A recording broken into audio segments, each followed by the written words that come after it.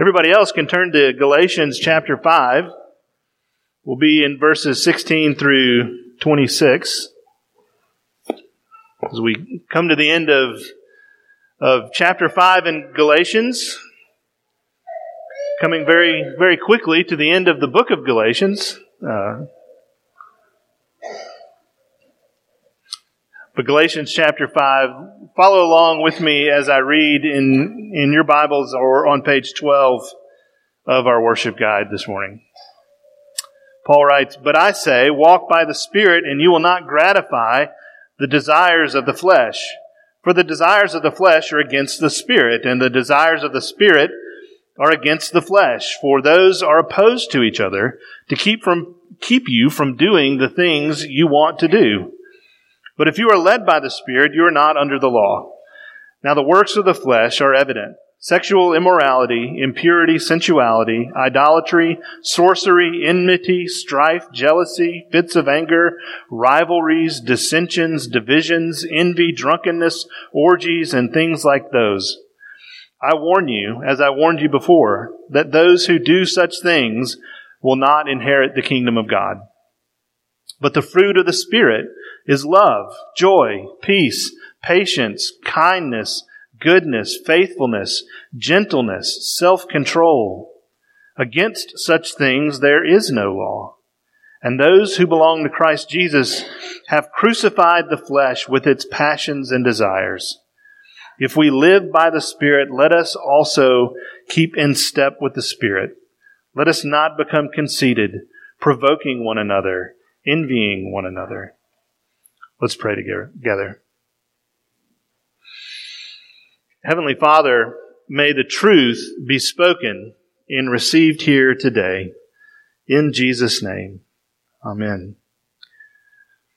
Well, in the neighborhood in which I grew up, there was one spot on the sidewalk where apparently this acorn had kind of fallen down underneath the sidewalk and somehow, against all odds and all probability, decided to sprout and to grow up into a tree. And gradually, over time, this tiny acorn grew up and pushed its way through this crack in the sidewalk and grew into this sizable oak tree. And the hard concrete of the sidewalk itself was just obliterated. It gave way as this oak tree gradually over time expanded, and the trunk of the tree pushed the concrete to the side and up so that it was this actually great place where we used to jump our bikes over this hump in the sidewalk. But it completely destroyed the sidewalk. The oak tree won, the sidewalk lost, right? The gradual, inevitable power of the life inside that acorn was enough to undo, to defeat this heavy, stubborn, seemingly immovable concrete. And Paul talks about this. He talks about this opposition between the flesh and the Spirit that's taking place inside believers. Verse 17 says, "For the desires of the flesh are against the Spirit, and the desires of the Spirit are against the flesh, for these are opposed to each other." He's describing this battle that's taking place inside us between our old sinful nature and this new life of renewal and grace. He's describing the battle that takes place between the oak tree and the sidewalk. Ephesians 4:22 and following says, "Put off your old self, which belongs to your former manner of life and is corrupt through deceitful desires, and to be renewed in the spirit of your minds, and to put on the new self, created after the likeness of God in true righteousness and holiness." The desires of the flesh that Paul talks about, they can seem like that, those immovable things, those sins which are so stubborn in our own hearts, which we deeply and dearly wish that we could be rid of once and for all, but but we find returning over and over again, right? These desires of the flesh can seem impenetrable and immovable and stubborn, right? And literally that word, desires of the flesh, is actually over-desire. These over-desires, these lusts, these controlling desires that seem to take over in our hearts and our minds. But thankfully, that's not the end of the story, is it? Thankfully, we have the Holy Spirit who is now living and working within us to produce something that is opposed to these over-desires. Paul is telling the Galatians that in their freedom from the law, they are called to walk then in step with the Spirit and to do battle empowered by the Spirit with this old self, this old sin nature that is still a reality in our lives. The Spirit fights against sin not merely in defense, but also in offense. Also an attack by producing in Christians the positive attributes of a godly character. The Westminster Shorter Catechism describes sanctification, which is the process of becoming more like Jesus, this way. It says, sanctification is the work of God's free grace, whereby we are renewed in the whole man after the image of God, and are enabled more and more to die unto sin and live unto righteousness. John Calvin said, the death of the flesh is the life of the Spirit. So let's look at just 2 points this morning. What does walking in step with the Spirit mean? What does it mean to walk in step with the Spirit? It means dying to sin and living to righteousness. The technical kind of theological words for that would be mortification and vivification. Right? Dying to sin, mortification, and living to righteousness, vivification. But let's look first at what does it look like to die to sin? What does walking in step with the Spirit means? It means dying to our sin. Verses 16 and 18. But I say, walk by the Spirit, and you will not gratify the desires of the flesh. Verse 18, but if you are led by the Spirit, you are not under the law. This is a military term, this walking in step with the Spirit. This is a military picture that Paul is painting here for the people of Galatia, right? That in military formations, when you learn how to march as a soldier, you line up in ranks and files, right? And then you learn to keep the good discipline of walking in ranks and files together. And you have one thing to worry about: keeping in step with the person in front of you and the person next to you. Right? You don't have to worry about where you're going. You don't have to worry about how long it will take for you to get there. You don't have to worry about how much further you have to go. Your commander will give you all of the orders that you need for the successful navigation of whatever route you're on, but all you do is worry about the person in front of you and the person next to you, walking in step with one another. And the Holy Spirit is kind of like that. His job is to keep us in line, and He barks out the cadence as we walk along, and all we have to do is keep in step with His commandments. Verse 25 says, if we live by the Spirit, let us also keep in step with the Spirit, meaning stay in formation. That there's a safe path along which we are called as God's people to walk, and the Holy Spirit of God, through His Word and through the Scriptures, shows us the way that we're to go. But this is a battle. I say all we have to do, right? It's hard. That is not an easy thing to do. Verse 24 says, those who belong to Christ Jesus have crucified the flesh with its passions and desires. We are called to participate in this battle. This is not a passive activity that Christians are called to have happen to them.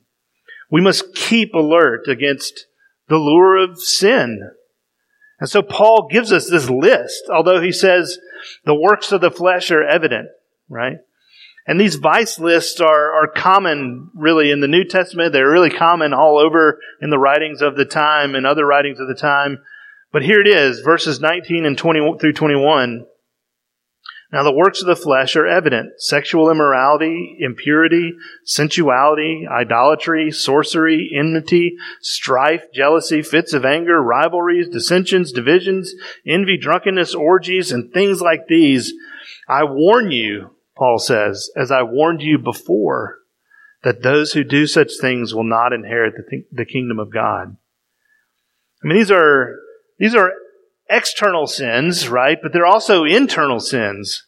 And the temptation, as we hear that list of vices that Paul gives to us, is to project that list outside of ourselves and outside of the church, and to look at that list as a list of all the things that are wrong with our secular culture and the way the secular culture is degrading rapidly. And certainly there's truth in there, but this list is pointed at your heart. This list is pointed at my heart.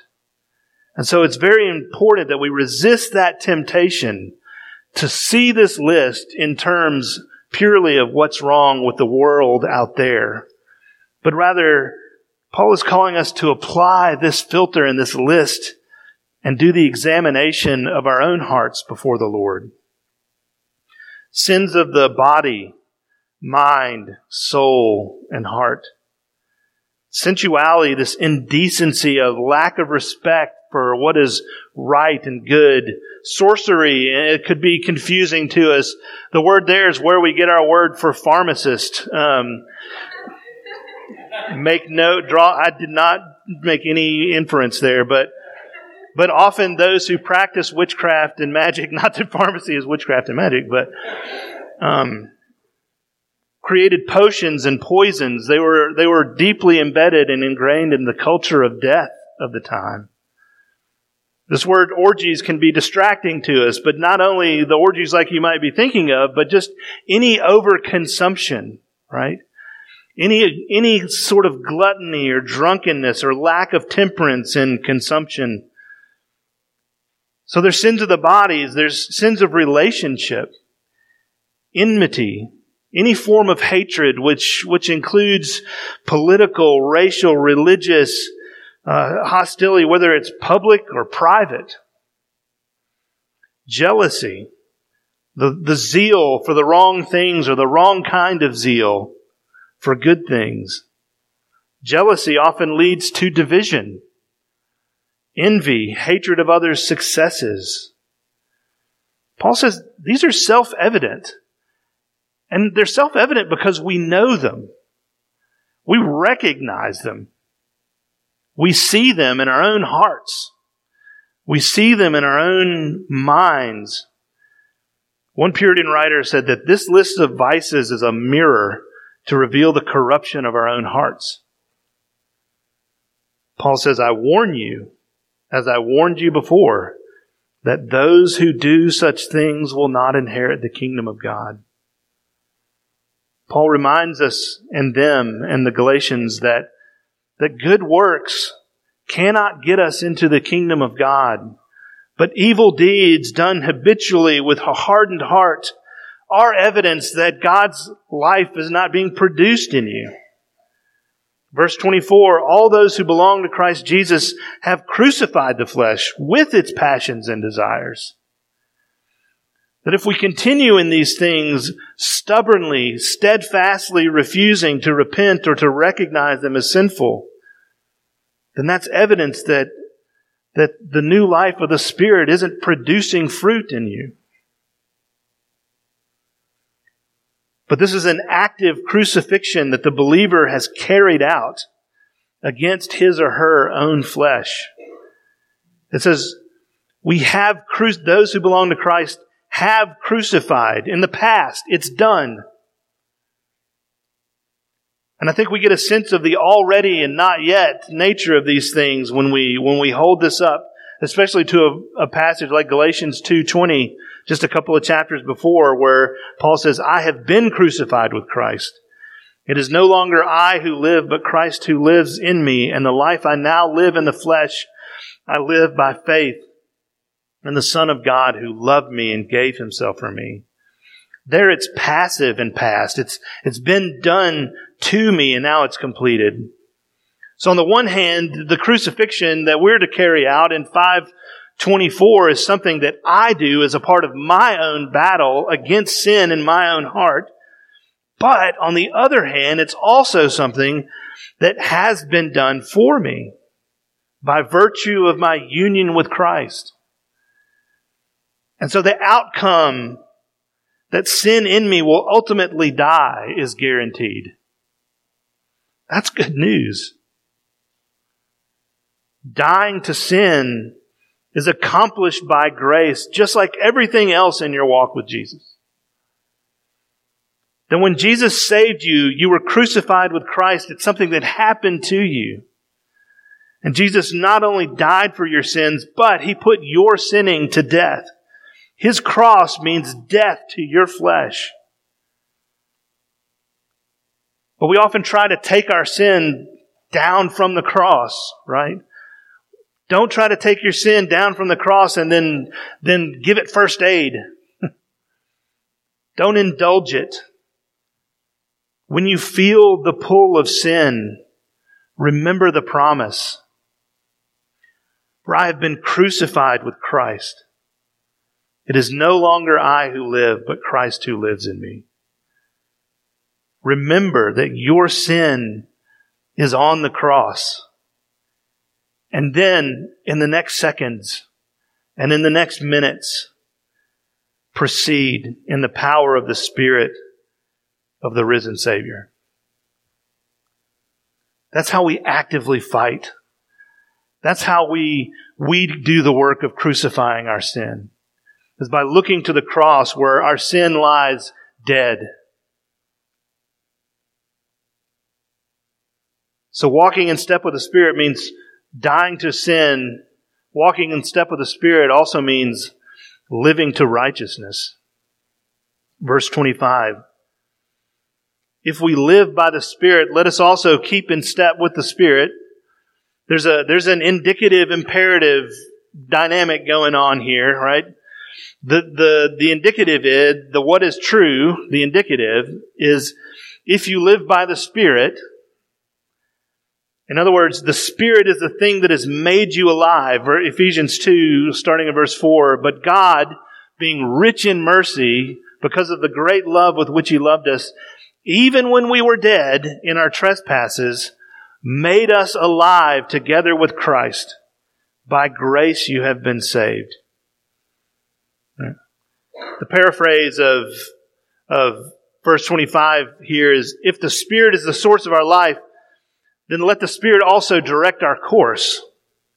So what we need as we live by the Spirit is we need direction, and then we need empowerment.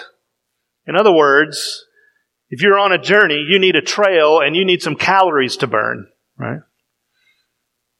Verse 3, chapter 3 of Galatians, verse 3, Paul says, are you so foolish?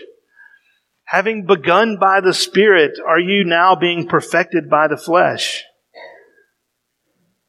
In salvation, God doesn't make us alive by His Spirit and then expect us to walk in the power of our own flesh. That He begins the work of sanctification, empowered and directed by the Holy Spirit. So that's the indicative. That's the what is true. Let's look at the what to do, the imperative of verse 25. It says, let us also keep in step with the Spirit. It means that we join His work that is going on in our hearts. That we have something to contribute to our growth in grace. That not only do we do battle against our sin, but we actively pursue maturity and growth in Christ Jesus. Just as the fruit of sin is evidence of the unregenerative heart, the fruit of the spiritual life is evidence of the saved heart. The apple on the tree is not what gives life to the tree, right? The apple on the tree is evidence of the life in the tree. verses 22 and 23. But the fruit of the Spirit is love, joy, peace, patience, kindness, goodness, faithfulness, gentleness, and self-control. It's taking all of my self-control not to sing that to you, like we learned in Sunday school. Against such things there is no law. Paul says such things, right? In other words, that list isn't exhaustive. There's more fruits of the Spirit that are possible. It's not an exhaustive list, just like the list of the vices. That's not a list of every sin that could possibly commit. But it's a list of these wonderful evidences and fruit that the Spirit is active and working, like self-sacrificial love. It's this famous word for love in the Greek, agape, right? Romans 5:5, Paul says, God's love has been poured out into our hearts through the Holy Spirit who has been given to us. This is the love that enables us to serve one another. Joy that comes from finding our identity in Christ rather than in our circumstances. Peace, this tranquility that comes from being reconciled to God. Patience, this ability to endure hardships, injustice, bearing with the sins of others. People are rarely sanctified in the directions that I want them to be sanctified in. Kindness, the extension of God's grace to the people around us through practical actions of caring. Goodness, faithfulness, this reflection of God's reliability and trustworthiness. Self-control, moderation, the ability to regulate. Against such things, Paul says, there is no law. The point is the entire life they represent. It's tempting to look at the fruit of the Spirit as these separate things, but the fruit of the Spirit is one whole life rooted in the sanctifying work of the Holy Spirit. Think of them not as different gems, but as different facets of the same gem. It's not a catalog of rules either. If you think of these as like a how-to guide for the Christian life, you're right back at Pharisaism. Works righteousness. The Spirit works in us to produce this disposition that leads us to godliness, that there are new want-tos that the Spirit gives you. So what do? We walk in step with the Spirit. We actively move toward the Spirit by developing spiritual disciplines, developing holy habits. That because of our identity in Christ, we are called to develop disciplines that we don't rely on for God's love and favor, but rather move us along the safe path of obedience to God and His Word, in working with the Spirit to develop this glittering jewel of godliness in us. We engage with the ordinary means of grace. There's no mystery to this. There's no secret methodology involved.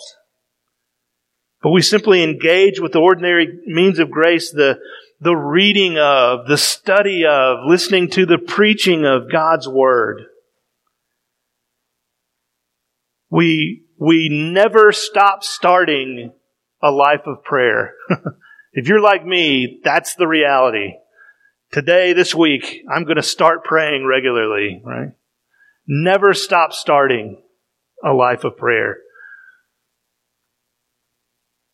Engaging and interacting thoughtfully with the sacraments.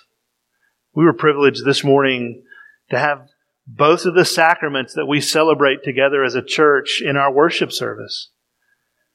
Baptism and the Lord's Supper here in just a few minutes. Engagement with those sacraments in the church and the pictures that they paint and the stories that they tell and the faithfulness of God that they draw and call upon us to reflect upon. The reality of God's Spirit using those things in our hearts in a mysterious, supernatural way to nourish us and to equip us and to encourage us Because keeping in step with the Spirit is more like keeping in step with the Spirit. Oh, I fell down. I got to get back up. I need to repent. The Spirit helps me repent. The Spirit shows me where I need to repent some more. And so the Spirit helps me do that. And then, okay, for a few minutes and for a few hours, I'm back in step with the Spirit. And it's great and I feel good. And surely God's going to reward me, and now I just fell down again. That's the way the Christian life goes. The Christian life is a life, Martin Luther famously said, marked by, characterized by, demonstrated by repentance. Walking in step with the Spirit means a life of repentance. Don't hide that. Repent. Be the lead repenter in your home. Let your children see you and hear you repent, so that they can understand the safety that is there to acknowledge who we are before our Lord and Savior. They can see and be encouraged by the acceptance and the forgiveness that is shown and given. That you preach the gospel to your children when you repent and acknowledge who you are before them. J.I. Packer said this as we come to the Lord's table this morning. Holiness by habit forming is not self-sanctification by self-effort, but it is simply a matter of understanding the Spirit's method and then keeping in step with Him. As we come to the Lord's table this morning, let's reflect on what does it mean to keep in step with the Spirit? What does it mean to walk according to the safe path of God that He has given to us in His Word with the empowerment and the direction of the Holy Spirit?